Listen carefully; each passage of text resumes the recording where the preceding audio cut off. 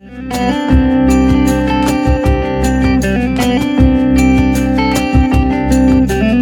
there, my name is Ben Eaton and welcome to the Performing Musicians Podcast. In this podcast, I'll be chatting to a broad range of musicians, artists, songwriters about their experience in the music industry.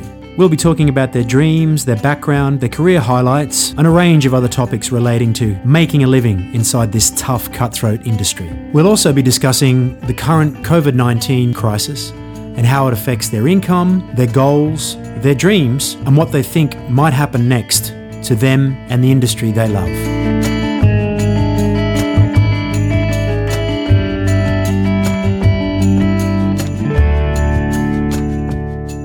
So without further ado, let's get into it. Hi guys, and welcome to another edition of the Performing Musicians Podcast. Today we're going to have a chat with the lovely Grace Walker, vocalist extraordinaire and person that I've worked with occasionally over the last couple of years. Hi Grace, how are you? Hi, yeah, I'm good, thank you. Holding up, yeah. Everybody well? You're okay? You look like you've got a bit of sun streaming in through the window behind you. That's pretty nice. It's been nice. Been sitting out in the garden and all of that. It's actually been quite nice to be home. yeah, lovely. All right, so just to kick us off, can you tell me about yourself? What do you do and how long have you been a performer? Yeah, so I'm a full-time freelance singer, which I've just said since as of August, because I was just doing it part-time before then. So yeah, very happy then that I was going full-time, maybe not so much now. But yeah, I do a lot of events and I work with a few different show bands. We do luxury events. I do some session work from home. And yeah, that's pretty much it. That's pretty much the two things that I do and have been doing a bit less of now. Yeah, right. And so when you said you were doing some teaching, is that right? Yeah. I was a teaching assistant at a school in Fulham for 4 years actually, which I really, really enjoyed. But obviously the hours weren't very good with the gigs that I was doing as well. So I gave that up in August to go full time. And it was all going very well up until March. Yeah. March was the month. And where are you from originally? Southwest London. So I grew up in Kingston. And lived there always. I've moved over to Southeast in the past 4 years. So I haven't moved far. I'm still always struck by just the localness of London. Like you can be a Southwesterner, Southeasterner, North London people very rarely go south of the river. Yeah. It's hilarious. It's hilarious. North London is like the place that you don't go. Well, that's where I live. I live in North London. If you're from the south. Yeah. There must be something in the water right now. Yeah, that's right. And so you're a born and bred South Londoner. Yeah. But without the accent, I'm told. Well, I'm not even sure what a South London accent is. Yeah, I think it changes every mile. Okay. And so just before the current situation, obviously we're in the middle of the coronavirus lockdown system. What sort of inspired you to first become a singer? Well, I guess I just kind of grew up around singers. My dad collects a lot of vinyl records. He's got thousands and thousands in the living room and has quite a lot of friends through a website that he runs called Soul Walking, and he reviews a lot of music on that. So he was always in contact with singers and performers, and every now and then one would drop around the house or something.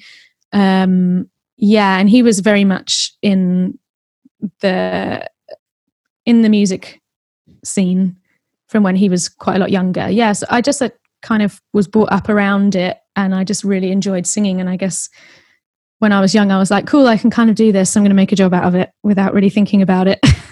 Yeah, that's awesome. Did you do any college or anything or any formal education? Yeah, so I went to, the high school that I went to, I was really lucky. The music department there, it wasn't a very well-funded school, but I had some great teachers that were very good, putting on amateur productions and things like that. I had a great teacher called Miss Neville who kind of took me through schooling, and then I went straight to LCCM for university after staying at college at that same school. And I did a music performance and production degree. Quite a while ago now, actually. It's a bit scary. But yeah, I went to LCCM, which was a great school. yeah, I absolutely loved it. Met loads of friends, got loads of work out of that. So it was a good move. And so you got work out of that. So that was a really a top move. Yeah. I mean, I feel like if you go to music school, you're there to learn music, obviously, but the biggest thing you come out with is the contacts and networking and meeting people. I think that was the biggest thing that I got out of university. Awesome. And so what would you say, like musically, you mentioned your father ran was it Soul Tracks? Soul Walking. Walking, yeah, sorry. So what would you say is your biggest musical influence? Oh, I don't know. When I was younger, I'd probably say Stevie Wonder, literally any album. Kind of, as I get a bit older, I'd maybe lean towards Marvin Gaye or Donny Hathaway, but those three are like my holy trinity of singers. So male vocalist. Yeah, which is strange, but I just really like male vocalists. There are a lot of female vocalists that I really, really like, but I just always kind of gravitate towards those guys mainly. So Donny Hathaway, can you tell me a little bit more about him? Yeah, so he was a singer, keys player, just wrote really beautiful songs, to be honest with you. And his daughter's a singer as well, Layla Hathaway. I don't know if you've probably heard of her, but yeah, he's written some really iconic singer songs, as I call them. Most singers will have a go at a few of his tunes at some point in their career. Yeah, Post it on Instagram. So I assume they're belters then, are they? Yeah, really, really gorgeous tunes, and like technically quite challenging tunes to sing. So with your father, quote unquote, in the biz, was your family supportive of your decision of music as a career, or was it something you had to fight for a little bit?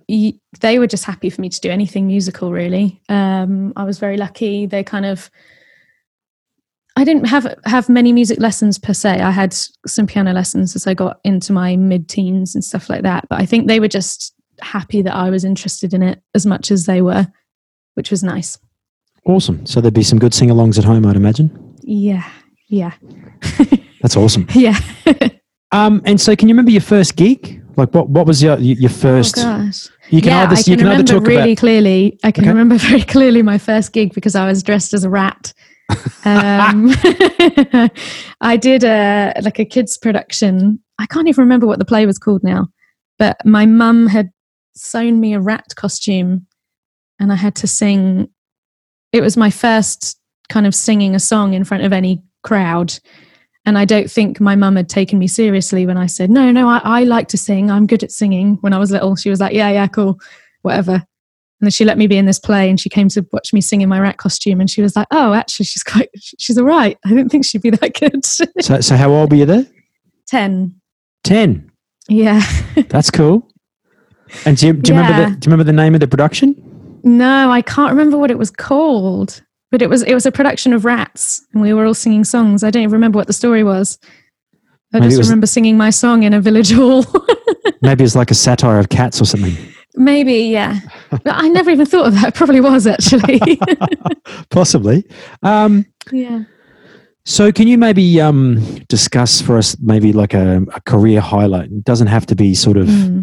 necessarily Wembley Stadium or the Royal Albert Hall. It could be one of those, but like something that really sticks out for you is like that is like something I can hang my hat on. Gosh, I think so far that there was a lot of things that I was going to do this year that I was really looking forward to, but I'd say definitely last year we managed to get, so I sing with the London Garage Orchestra, and we got the headline slot in Shangri-La on the Truth stage, which is called now. It wasn't always called that. But we got their midnight slot on the Saturday. Wow, hectic. Which was just brilliant. It was amazing. And I think it was the second gig we'd done all together. So it was a bit nerve-wracking. But we were called to go on, and I don't know if you've been to Glasgow and you know how the Shangri-La area works. No. But it's like the party after hours sort of thing. So the pyramid stage will kind of close off at like half 11, and it takes everyone an hour to walk down from there to like the party district. That's the naughty corner, they call it, where everyone stays up and parties. So we kind of were about to go on stage and I was like, oh my gosh, there's no one there. It was just a big, huge field with no one in it. And I thought, oh God, this is going to be really painful. It's going to be absolutely terrible. and we started playing, and literally just flocks of people started to fill the field. And I think we played to maybe, I don't know, 7,000, maybe more people. Wow. And it was just UK garage classics. It was brilliant, which is what I love to sing awesome. anyway. So yeah, it was great. So the London Garage Orchestra it's like an 8-piece band, 9-piece band, is it? I think more. I think there's 13 or 14 of us. Good Lord. I think, because we say orchestra, it's a 3-piece string section, 3-piece horns, and then full band, and 2 singers, 2 MCs. That's a lot of egos, man. Yeah, it was a lot. Holy macaroni. And you've been with them for a little while now. Yeah, so we started February last year. We did our first kind of festival in London. And then within that time you already played at Glasgow. Yeah, it was great. Holy crap, that's amazing. We did quite a few festivals last year. We did Glasgow, Boomtown, Lovebox, and oh my gosh, we did another one as well. I can't remember. But this year we were planned to do Bestival this year, which obviously isn't going to come off, which I'm a bit sad about because I've never been to Bestival. But yeah, fingers crossed next year. Yeah, well, I mean, yesterday we had the announcement from Boris about the easing of the restrictions. So yeah, well, I'm not quite sure how I feel about that, but I'm terrified. Yeah, a little bit terrified. Anyway, we'll get to that. Yeah. So before the current situation, can you walk us through like a week in the life of Grace? What you would normally do, gig-wise, life-wise? What's your sort of weekly routine? Sure. So actually, I'd just kind of gotten into my weekly routine January of this year. I'd kind of put my foot on what I was going to be doing. So I work very closely with a good friend of mine who runs a show band called LDN, or he runs a company called LDN Entertainment, and they have show band, a jazz band for luxury events and things like that. So I took on some admin work for him. So we both signed up to our local David Lloyd's, which is my favorite thing ever. And we'd go and sit in the cafe and do a whole load of admin and then work out and go to the spa or whatever. That was brilliant. So my kind of average day, if I wasn't gigging, would be go to the cafe, do a whole load of admin, go to the gym, go and sit in a jacuzzi for an hour or so.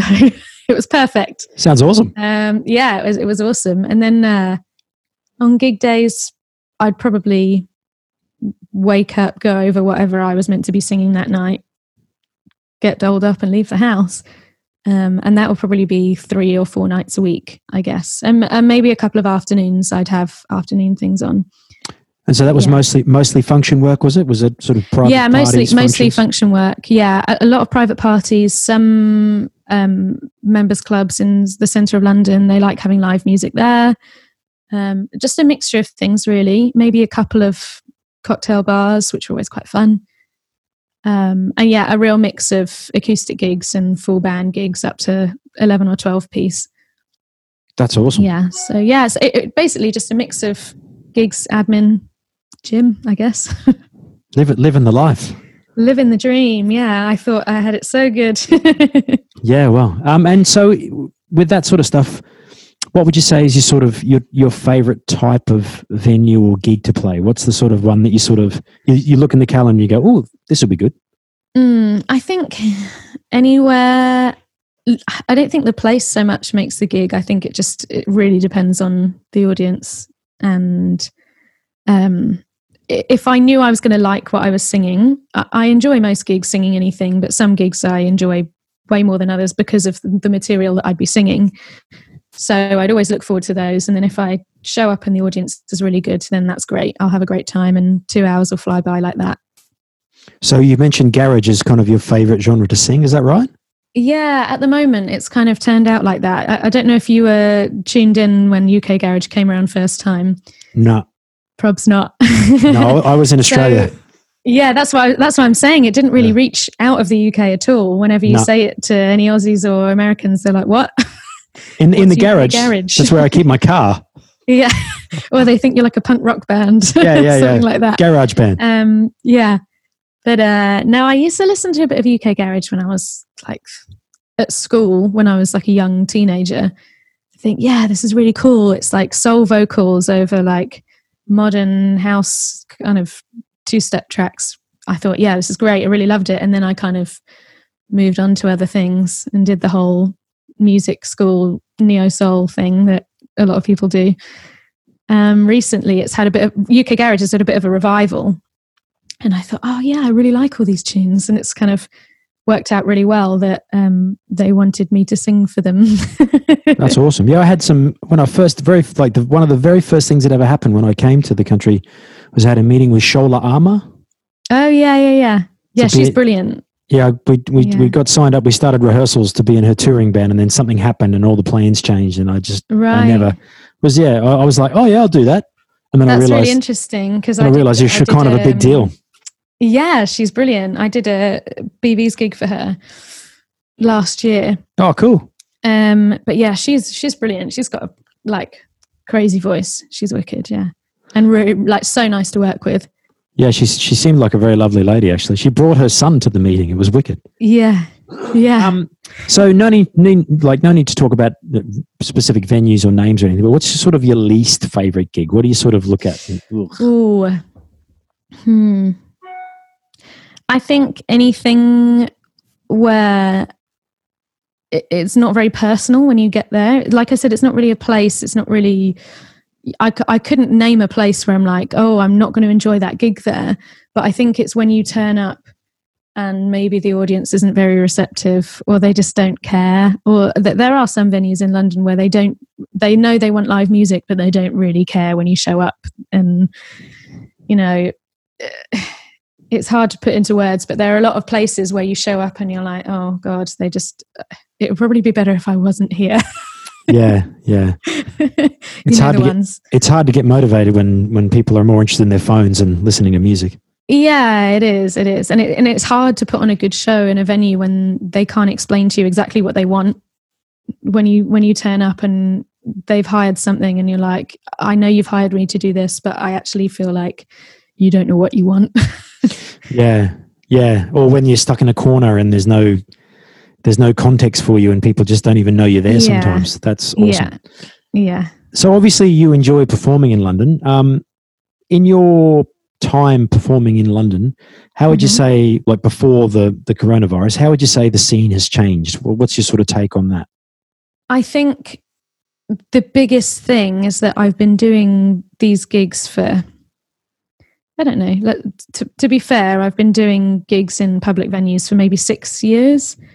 And in that time, I've not really seen a lot of the fees and the amount that the venues are paying increase along with inflation. A lot of venues are paying the same as they were 6 years ago, or trying to cut and pay less. So I think the biggest thing I found, I don't think the demand's decreased. I just think the amount that people are willing to pay for the service has definitely decreased. They're kind of always trying to make cuts here and there, like, oh, if you play 5 minutes less, can I pay you £30 less, and things like that, which happens all too frequently, I think. And I feel like that's something which should be increasing along with every other job. Yeah, well, it would be nice to. I mean, there is a union here, and I am a member of the union actually. But it'd be nice if the union did a bit more than just provide public liability cover. Yeah, that would be nice. Yeah, I'm a member of the MU, and I have found them amazing at certain things. But when you actually look at the breakdown of what minimum wage is, or what you should be reasonably working for, it's not particularly reflective of how much you need to survive in London. Maybe if you were living outside of London, your living costs were lower, then that's enough. But as far as I'm concerned, the rates that they suggest aren't enough to live off in a city. No, not in a city like London. It's just the rents and the mortgages are just insane. Yeah, just ridiculous. Well, I guess that's a sort of the same thing. It's like in New York and places like that. You want to go to that city because of the culture, but the people that go to that city, they pour in so much money that nobody can afford to actually live in the city. Yeah. Well, we were saying this the other day. A couple of friends and I were all saying that when you live in London, it's an investment in your career, because you end up doing jobs that you couldn't do if you didn't live in the city and if you didn't live here where everything's happening. But then that is an investment, and you will be living on less because you get slightly more attractive opportunities, I guess. That's a very well balanced way to think of it, actually. Yeah, yeah. It's a very good way to think about it. Actually, that's very positive. I hadn't thought about it like that. That's a good way to think about it. Well, I mean, I moved to the city from another country, so to move here presents opportunities that you would never get in my country or my home city. So you pay more for the rent, but you also get to do cooler stuff. Yeah, that's exactly it. Yeah. Okay, so now on to the more serious stuff. Mm-hmm. With all the gigs and everything drying up, can you talk a little bit about how this affected you, how that's affected your income and your living situation? Yeah, sure. So I think up until the end of the year, I had my year pretty much booked up gig-wise. Not enough to pay rent and live by, but I had all my Saturdays kind of fixed up. And you know how it goes. You'd get midweek gigs roll in, and then that would amount up. You'd get a few offers maybe a month before they happened, and then that's your calendar full. So when everything started to kick off, I did my last gig the Saturday before lockdown was announced, and it was just a weird vibe. It was a fancy bar in Soho. And I just remember standing on the stage and thinking, oh God, this is really weird. Like there's a lot of very drunk people very close together and kind of dancing and sweaty. And I was just on the stage thinking, oh, I'm not very comfortable here whatsoever. Yeah. So I kind of immediately said, right, for the next 2 weeks, I'm not doing any more gigs. And I phoned around and said, I'm not comfortable doing this gig. That was kind of it for me. People were trying to take the microphone out of my hands and high five me on stage. And I was like, oh, I can't do this. So yeah, immediately I cancelled 2 weeks worth of gigs and thought, you know what, I'll take the hit financially and just keep safe. And then lockdown was announced and I thought, oh, okay. I thought in my head, I reckon this is going to be about 3 months of no gigs. That was kind of my guesstimate as to what was going to happen. So I was a bit worried about money. I started applying to help musicians in the MU who had funds, and got a little bit of money from them to keep me tied over. And then, it was just waiting. There was that time, I don't know if you obviously remember, but there was that time when we were waiting for self-employed help from the government. Oh yeah. And I was really just so stressed out waiting for that. And then that came and I wasn't eligible for that. So I thought, oh, geez, I'm not going to have any money for months. And luckily, when Universal Credit came through, it was a lot more than I actually thought it was going to be. There were a lot of people saying it was 300 and something pounds, whatever. It's turned out to be just enough to live on.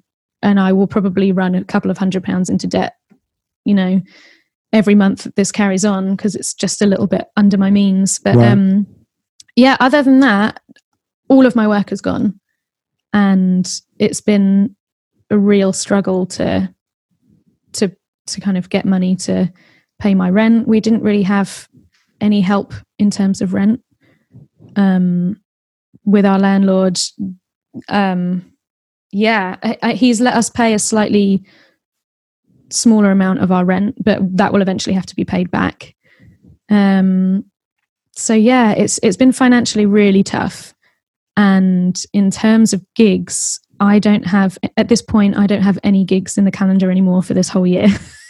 Oh my God. They've all been postponed. Yeah, well I actually had today, I had an inquiry for a function in December. Yeah. That was which seems doable, I guess. We say now, but you never know, do you? That's the first new inquiry I've had in 3 months. Yeah. So it's I don't know whether that was from the announcement that was made yesterday, whether people have gone, oh, well, now things are starting to open, we can plan. I've got a couple that have been sort of deferred to later in the year. Yeah. Late September, October, November. But who knows? Yeah. I don't know when we're going to be able to gig again. That's the biggest thing on my mind right now is I don't have anything booked in, and I'm my realistic guess is January, because we don't really have any answers to anything just yet, do we? So no, well, Boris hasn't been terribly helpful on that front. No. So in that case, have you been looking around for different sources of income, or you just sort of, obviously with up until basically this week, it's been basically directed to stay home. Have you just been sort of hunkering down and just sort of seeing how things go? I would have, to be honest with you, I would have gone to go and get a job in a supermarket or anywhere. Like I would happily have done that, but I am, health-wise, I'm high risk. So I had the text at the beginning of all of this saying, don't leave the house for 12 weeks, which was basically, you can't go and get a job. Wow. So yeah, it's been, I mean, I would rather go out and work anywhere than sit at home and not do much. So instead I've just been at home recording videos and doing some remote recording for people and just picking up little things as they come in. Yeah, right. Yeah, that's basically been it. And so with that, like, did you have a space set up in your house for that, or did you have to get something organized, or? No, so I've had to order some. I've had to do an Anderton's order, product placement. Sorry, yeah. I've had to do an order with an unnamed music website, and that offers 9 months 0% finance. Really? Yeah, it's great. So I ordered a mic and an interface and stuff. Yeah, just so I could do some recordings, so I don't drive myself crazy, basically. Oh, that's fantastic. Yeah.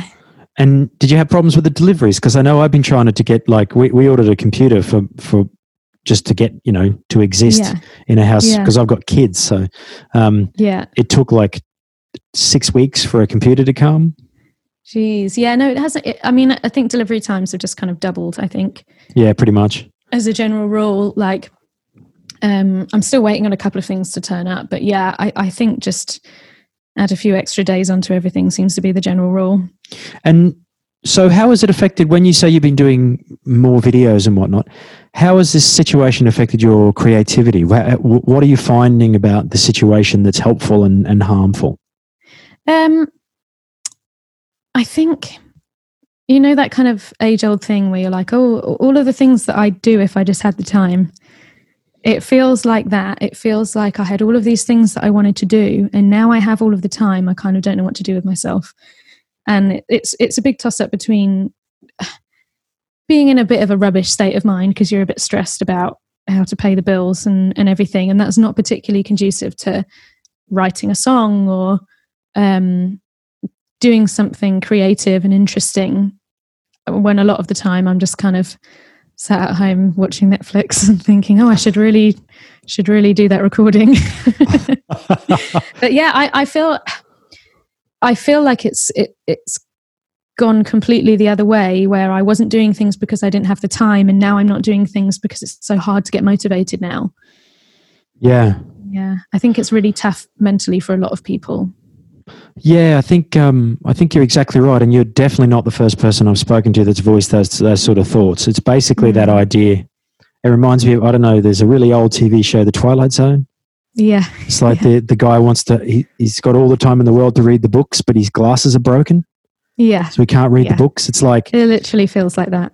You can do it, but it's like, it's also, I'm always aware of like what you're actually producing as well. Like, if you're just, it's cool if you just like, I've seen you do some collab videos, and there's a lot of people I know that are doing like, doing collab videos remotely and stuff, and they're really, they're really fun and exciting.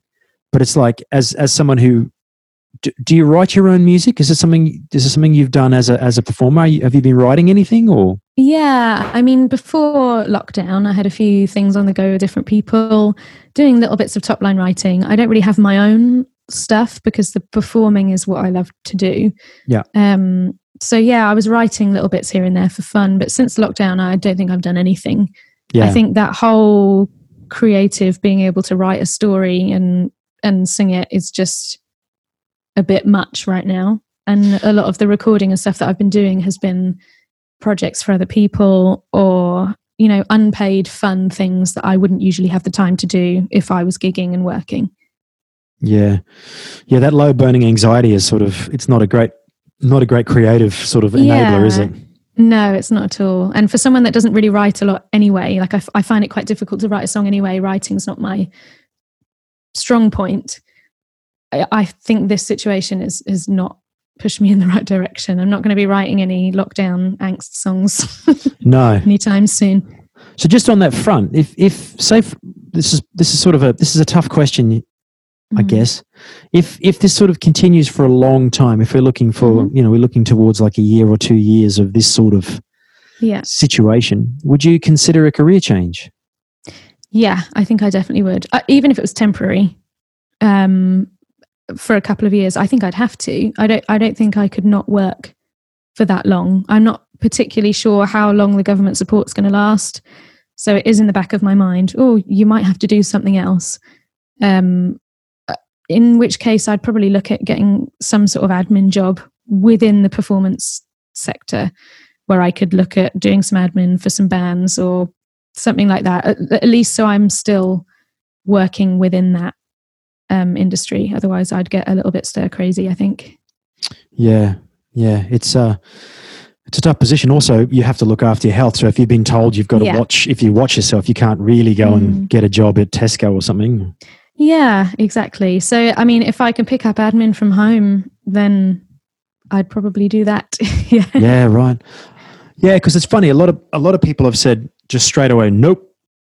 Like I just won't ever change what I do, and not a lot of people have said that actually look for something else. So it's quite interesting the way people deal with it in different ways.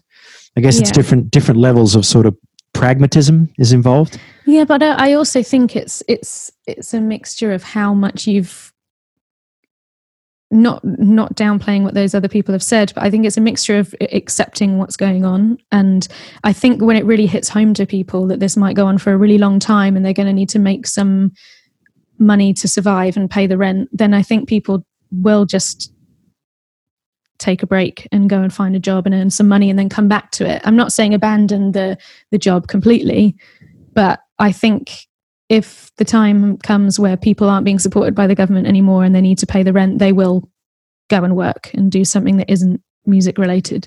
Yeah, well, I guess that's it, isn't it? You can still be a creative person and have a day job. Yeah, exactly.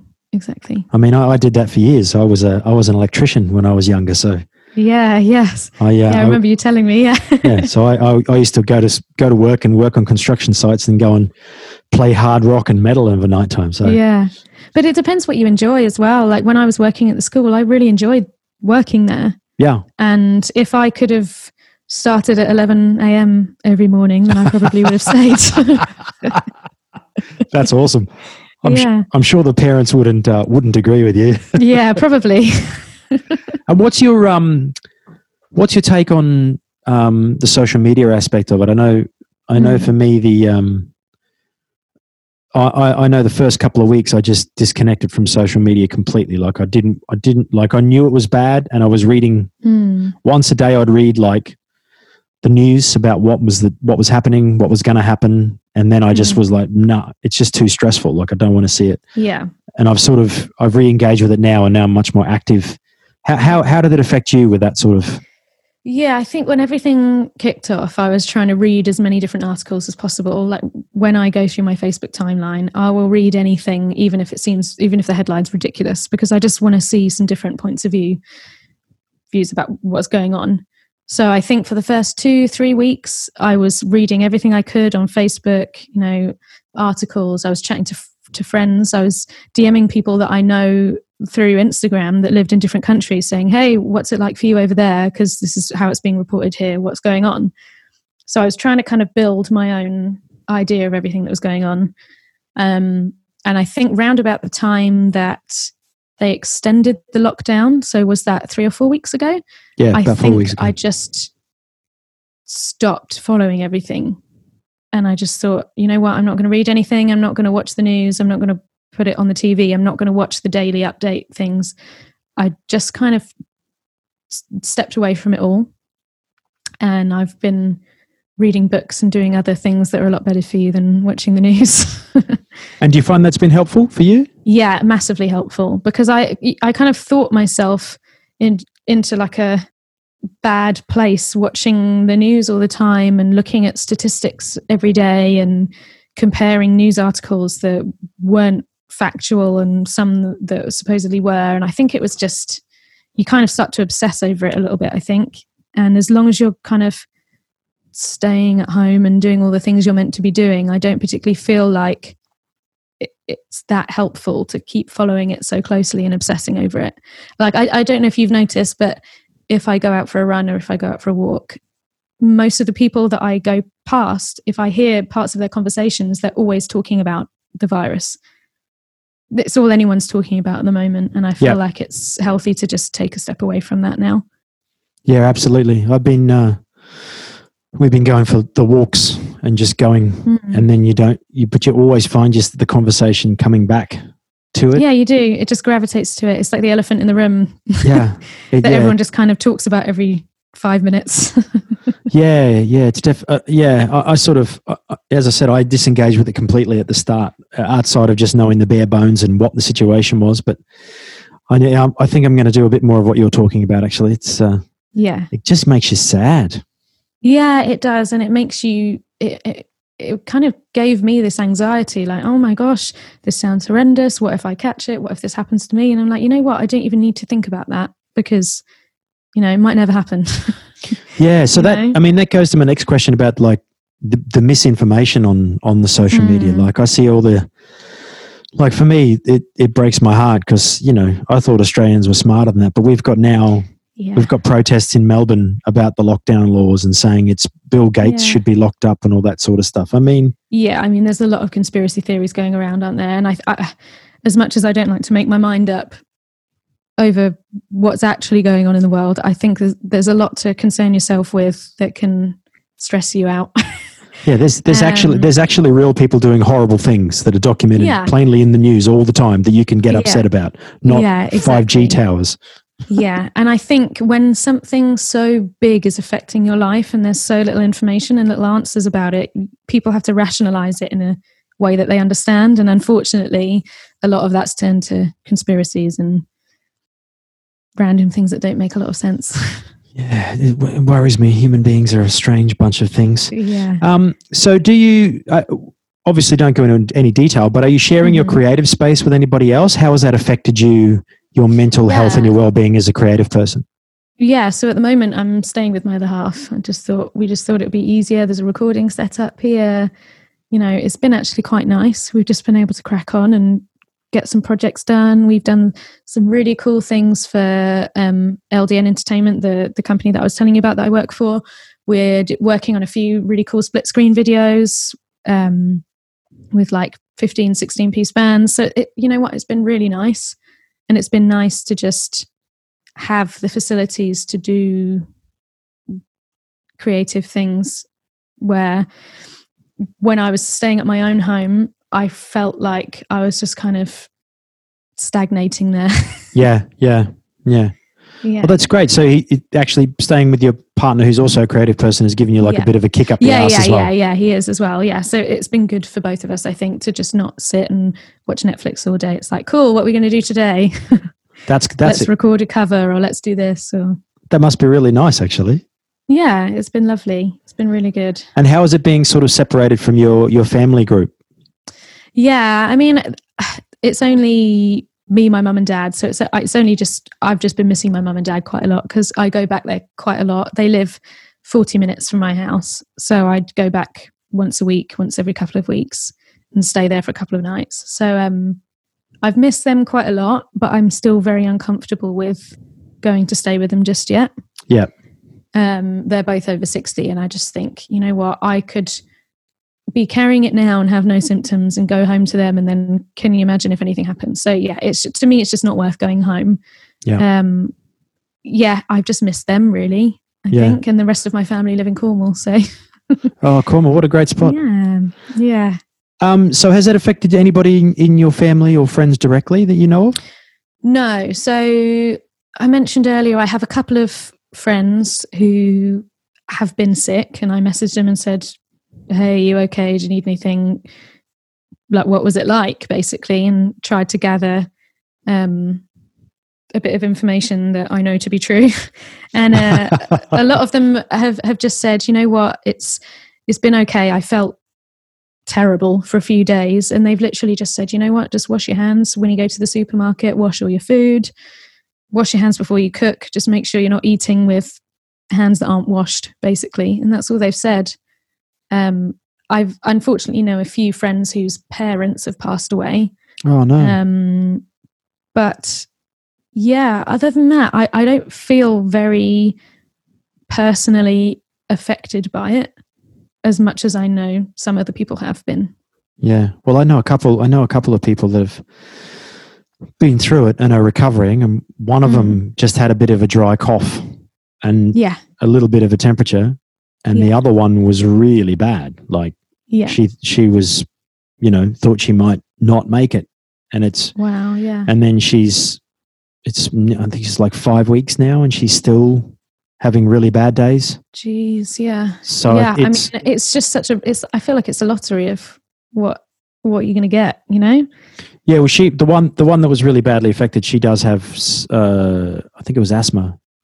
Right. Yeah. So that's basically what they worry about, isn't it? Yeah. So it hits you really hard. But I mean, my dad has asthma. My sister has asthma. Yeah. My mum had a heart attack like 2 years ago. So she's on all sorts of medications and stuff. So yeah, everyone Australia hasn't been hit very hard with this. Yeah. There's 97 deaths, I think, in Australia. Wow. For the whole country, which is great. Yeah, that's amazing. I think there's not amazing, but that's compared to here.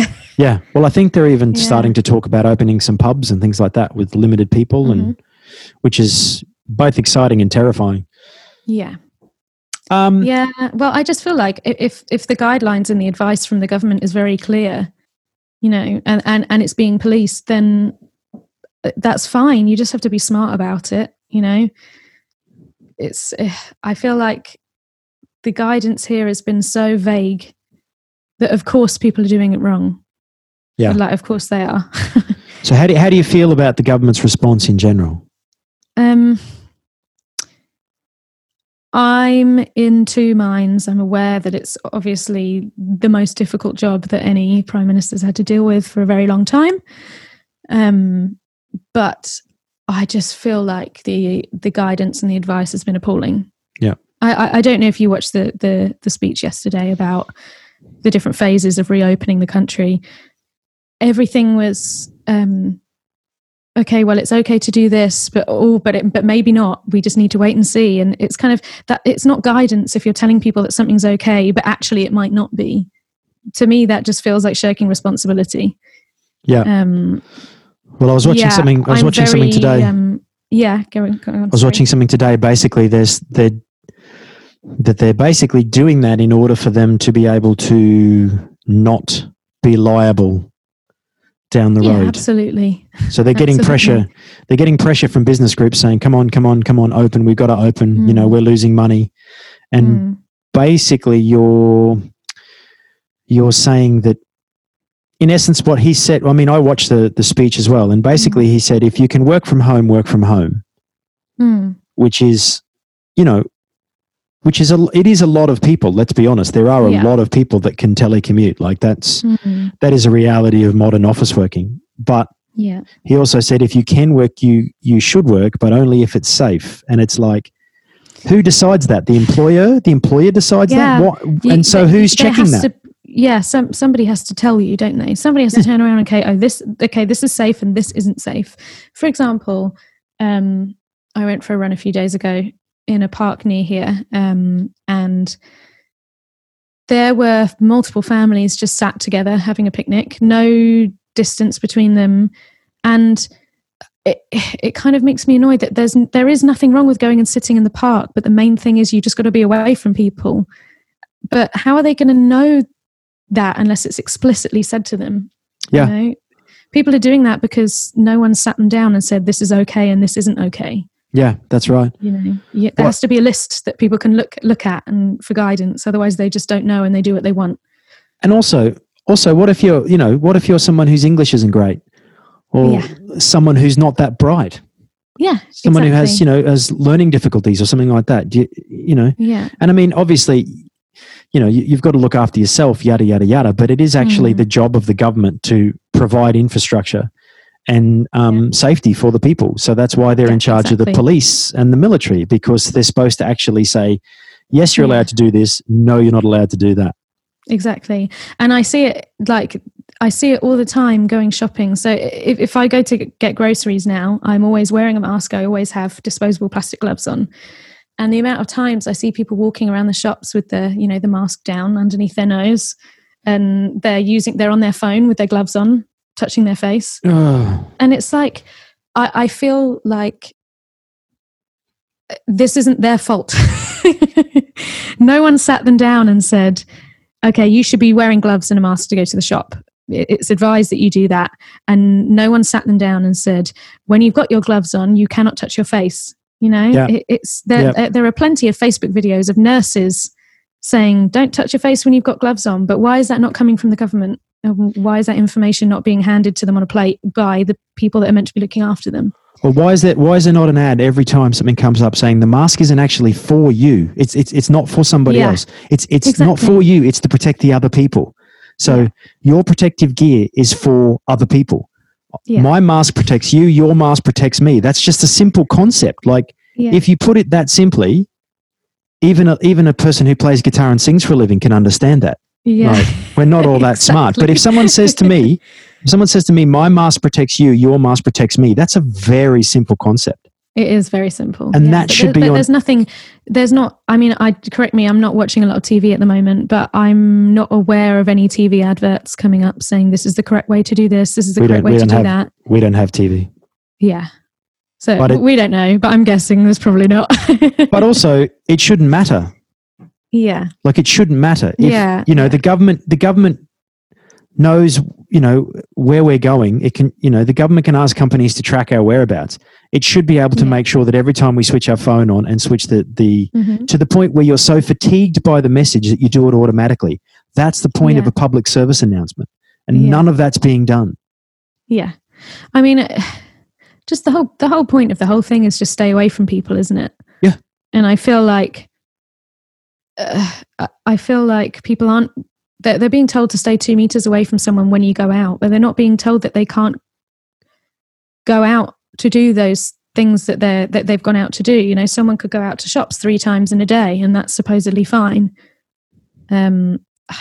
It's just such a massive grey area about what is okay and what isn't. And if you actually sit down and think about it, you can figure it out for yourself what's safe to do and what isn't. Yeah. But not everybody does that. But the world is full of people that aren't that bright. Yeah. Well, I hope I'm not one of them. But also, like today, I was looking at the news and there was trains that were rammed. Like the tube was rammed because of the announcement made yesterday. So a whole bunch of people have gone back to work. The thing that concerns me is now that they've had this announcement, there'll be a lot. I mean, capitalism is a great tool for certain things, but it's not a great tool for employers spending money unnecessarily. So if you work in a factory or you work in a place that's, where you are going to be in contact with other people, who is guaranteeing that place can open for business?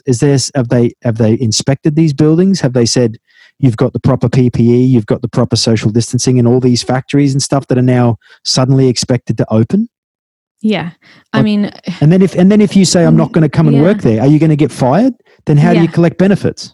Exactly. It was like that whole thing at the very start of all of this where pubs were still open and they were saying, look, we can't financially close until you tell us we have to close. Yeah. And it took them nearly 2 weeks to do that. Yeah. And that came too late and it, cost a lot of people a lot of money. I feel like it's gotten to the point now where there are a lot of big companies and a lot of smaller companies as well that are not being helped financially. Therefore, the economy has to open up again. And that is going to cost people their lives, unfortunately. And, it's a domino effect of lots of different things that needed to be sorted out and haven't been. Yeah. So just on that front, So we've been talking for nearly an hour now, so we should probably start to wrap it up. How do you think this will affect the venues in the long term? Are you hopeful for? I mean, I was talking to a lot of friends about this as well. I don't think live music is going to be a lot of venues' priority as they start to open up. I think a lot of venues have taken a massive financial hit from this if they haven't been forced to close down. And I think as soon as they open up, things like live music and things that aren't absolutely necessary to the running of the venue aren't going to be a viable option until everything's picked up again. So yeah, we don't know when that's going to be, do we? But I think in terms of how it's affected venues, I think it's been a pretty horrendous situation all around. Yeah. Yeah. Yeah, well, there's not much else you can say about that, really, is it? You know, a lot of venues. Yeah, and that's it. There's not much you can say about it. It's literally, it's a bit rubbish. Like it's, and we don't know how we're going to come back from it. Yeah. So, what's your hope? Like, what do you think in your quiet moments when you look in the future and you think maybe there'll be some good for this? What's your hope for the arts and the music scene? As we come out of this and sort of down the road, what do you think might be a benefit? I think in terms of arts and music, I think people have started to value it a lot more as a profession and see it as a legitimate freelance job that someone will have. It's not a hobby, it's a job, it's a profession. And just because you very much enjoy it doesn't make it any less of a profession. I think there might be a little bit of a juggling around of how self-employment works for musicians, because I think it's kind of hit a lot harder than anyone had anticipated in terms of help for the self-employed. I just think the self-employed in general are going to have a bit of a reshuffling after this. I'm not exactly sure how. I mean,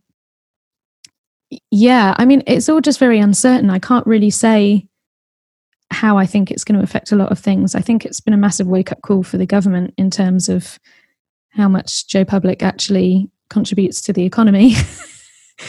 My hopes for the future would just be, I hope that things pick up again by autumn. I'd hope. Yep. But if it doesn't happen, it doesn't happen. I mean, I just know personally I'd really like to get back to work as soon as possible, as long as I don't give anyone a nasty virus. Yeah, well, that is that thing too. It's like at the end of the day, you know, as someone who is a performer, like the drive is still to perform and still to be out there doing what you do. Yeah. Yeah. I don't think it's going to change anyone's enthusiasm to do that.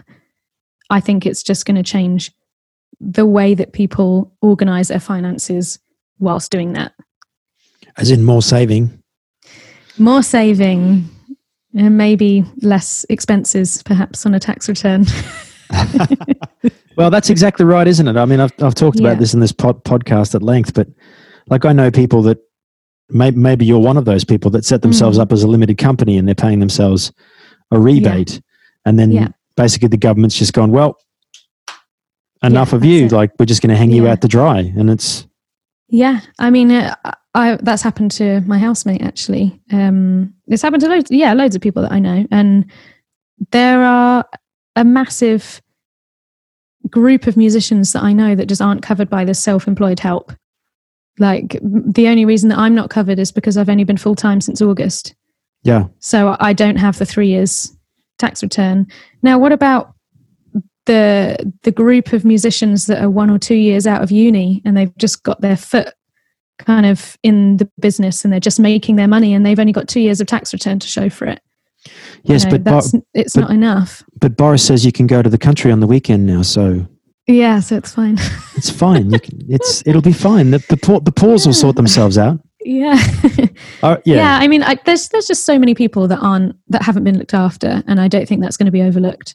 in the long run. That's going to be something that's going to be revisited in 1 or 2 years' time and say, hey, what happened there? Because that was not okay. Do you think it will though? This is my fear. My fear is that people will be so keen to get back to quote unquote normal life that history is written by the winners. If Boris is still in power, like he's only just been elected, so he's still got 2 years, I think, or 2.5 years in a term. So he won that last election in a landslide.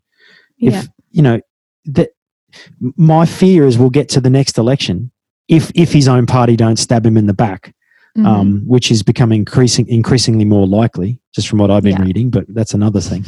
Will people actually? That's my fear. People won't actually do what you're saying. That makes me. I don't think people will be so easy to forget. I completely get what you're saying. People just want to get back to normal life, but I feel like any person that's been done over by this whole thing by the government, they've not been financially supported. Their bank accounts are going to be a constant reminder for the next year, even 2 years, maybe even longer for some people, that they weren't looked after. And I feel like that's going to cause a lot of anger with a lot of people. I think you might be onto something there, because I hadn't actually thought about it that way. That's a really good point. A lot of the quote unquote self-employed people are a lot of the people that may have been traditionally working class people that might have gone across to the Tories after they sort of were convinced on the lie that Jeremy Corbyn was going to turn us all into hippies living in a social, living in camps, like a lot of those people are like I'm someone who's self-employed, and people say, oh, you're just having fun, but I'm like a pure capitalist. If I don't turn up and do the job, people don't book me. Yeah, exactly. That's the thing. Like, and there's no superannuation schemes for me. There's no, unless I do them myself. Like, there's nothing set up for me. So I'm a pure capitalist, and there's a lot of people in situations that aren't musicians, that are tradesmen, that are people that have their own businesses, that they are entrepreneurial people. They're making their own way. And I think you might be onto something there. Yeah, I feel like, I know personally, financially, it's going to take me about 2 years to get back on track. Yeah. After this. Yeah. In terms of the amount of gigs that I had booked in, I think that's not going to be the same until maybe summer next year.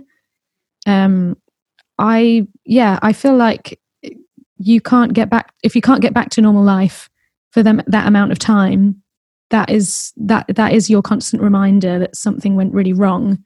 I'd be very surprised if a lot of the music, there are a few music unions that I can think of that will be pushing for inquiries into how we were looked after, and I think there are a lot of people that will be very angry about it. Yeah, well, actually, that's a really good point. I hadn't thought about it that way. So, so any final thoughts? Any things you want to sort of wrap up with? Any messages? No, not really. Just hope everyone's all right. Hope you get loads of gigs. That's a good message. So do I. Yeah. And I hope that at some point we get a better medium to do online gigs. That would be nice. Yeah, well, I think that's something. If I was someone who had the technological know-how, I'd be working on that feverishly right now. So hopefully somebody is. Yeah, hopefully. I did hear some rumblings that Facebook was going to allow you to do ticketed events and stuff like that. Yeah, I've been hearing things like that. I know a lot of people I know have been putting PayPal links on underneath their live videos. That's quite a good way to do things. I've been doing that. Yeah, it's good. I feel like a lot of people are up for giving money to charitable causes, which I guess we are now. Fundraising in general seems to be a massive thing right now for the NHS, for people that aren't being looked after. Everyone's trying to raise money for something at the moment. Well, I have had messages from people saying, I'm employed, and in fact, I'm saving money at the moment because I can't go out. I have no expenses. So I'm happy to splash money on somebody that's actually providing a service for me. So exactly. For me, it's actually, I only do one stream a week on a Saturday. That's because otherwise people get sick of you. But like I find that's quite, and people come back and they can be quite generous. Yeah. It is a way of some income. Yeah, I think maybe I need to jump on that. Well, possibly. I mean, but also you don't want to do it. I know I've only just really sort of jumped on it in the last sort of month. I found it really hard to do. Like just from a psychological point of view, I felt really sad when I first thought about it, because I thought, well, this is not what I do. I'm a person who's a live performer. Like that's... Yeah. Well, it's a career change, isn't it? It's a complete change of your job role. And that kind of vibes out, most people. But it's needs must, and you can find the good in all things, Yeah. Yeah, exactly. I think the whole Facebook Live gigging thing, I think it's good. I mean, if this were happening 20 years ago, then that wouldn't be a thing. So I think we are quite lucky to have a lot of the technological advancements that we have now that allow us to do things like that. Instagram Live, Facebook Live. Yeah. It's all good. Yeah. Yeah, absolutely. All right. Well, I think we should probably a good place to finish it up. Where can people find more about Grace Walker? Oh, probably Instagram at Grace Walker Music. I just post videos of things I like singing and pictures every now and then. Photos of cute dogs. Sometimes you can find all the content. Sometimes you need a photo of a cute dog, man. Yeah, who doesn't love a cute dog? All right, mate. Well, it's been lovely to talk to you. Yeah, you too. And so go check out Grace Walker Music on Instagram, and hopefully I'll see you at a gig soon. Yeah, that would be really nice. Hopefully. Fingers crossed. Fingers crossed. Stay well. All right, mate. Talk soon. Talk soon. If you've enjoyed the podcast, feel free to head over to the PayPal link attached to the description in the show notes and throw us a couple of pounds. You can also head over to my website, www.beneatonmusic.com, and check out all the stuff that I do. I'd love for you to leave a comment or get back to me on Facebook, Instagram, or YouTube, all under the name Ben Eaton Music. Have a great one. We'll see you next time.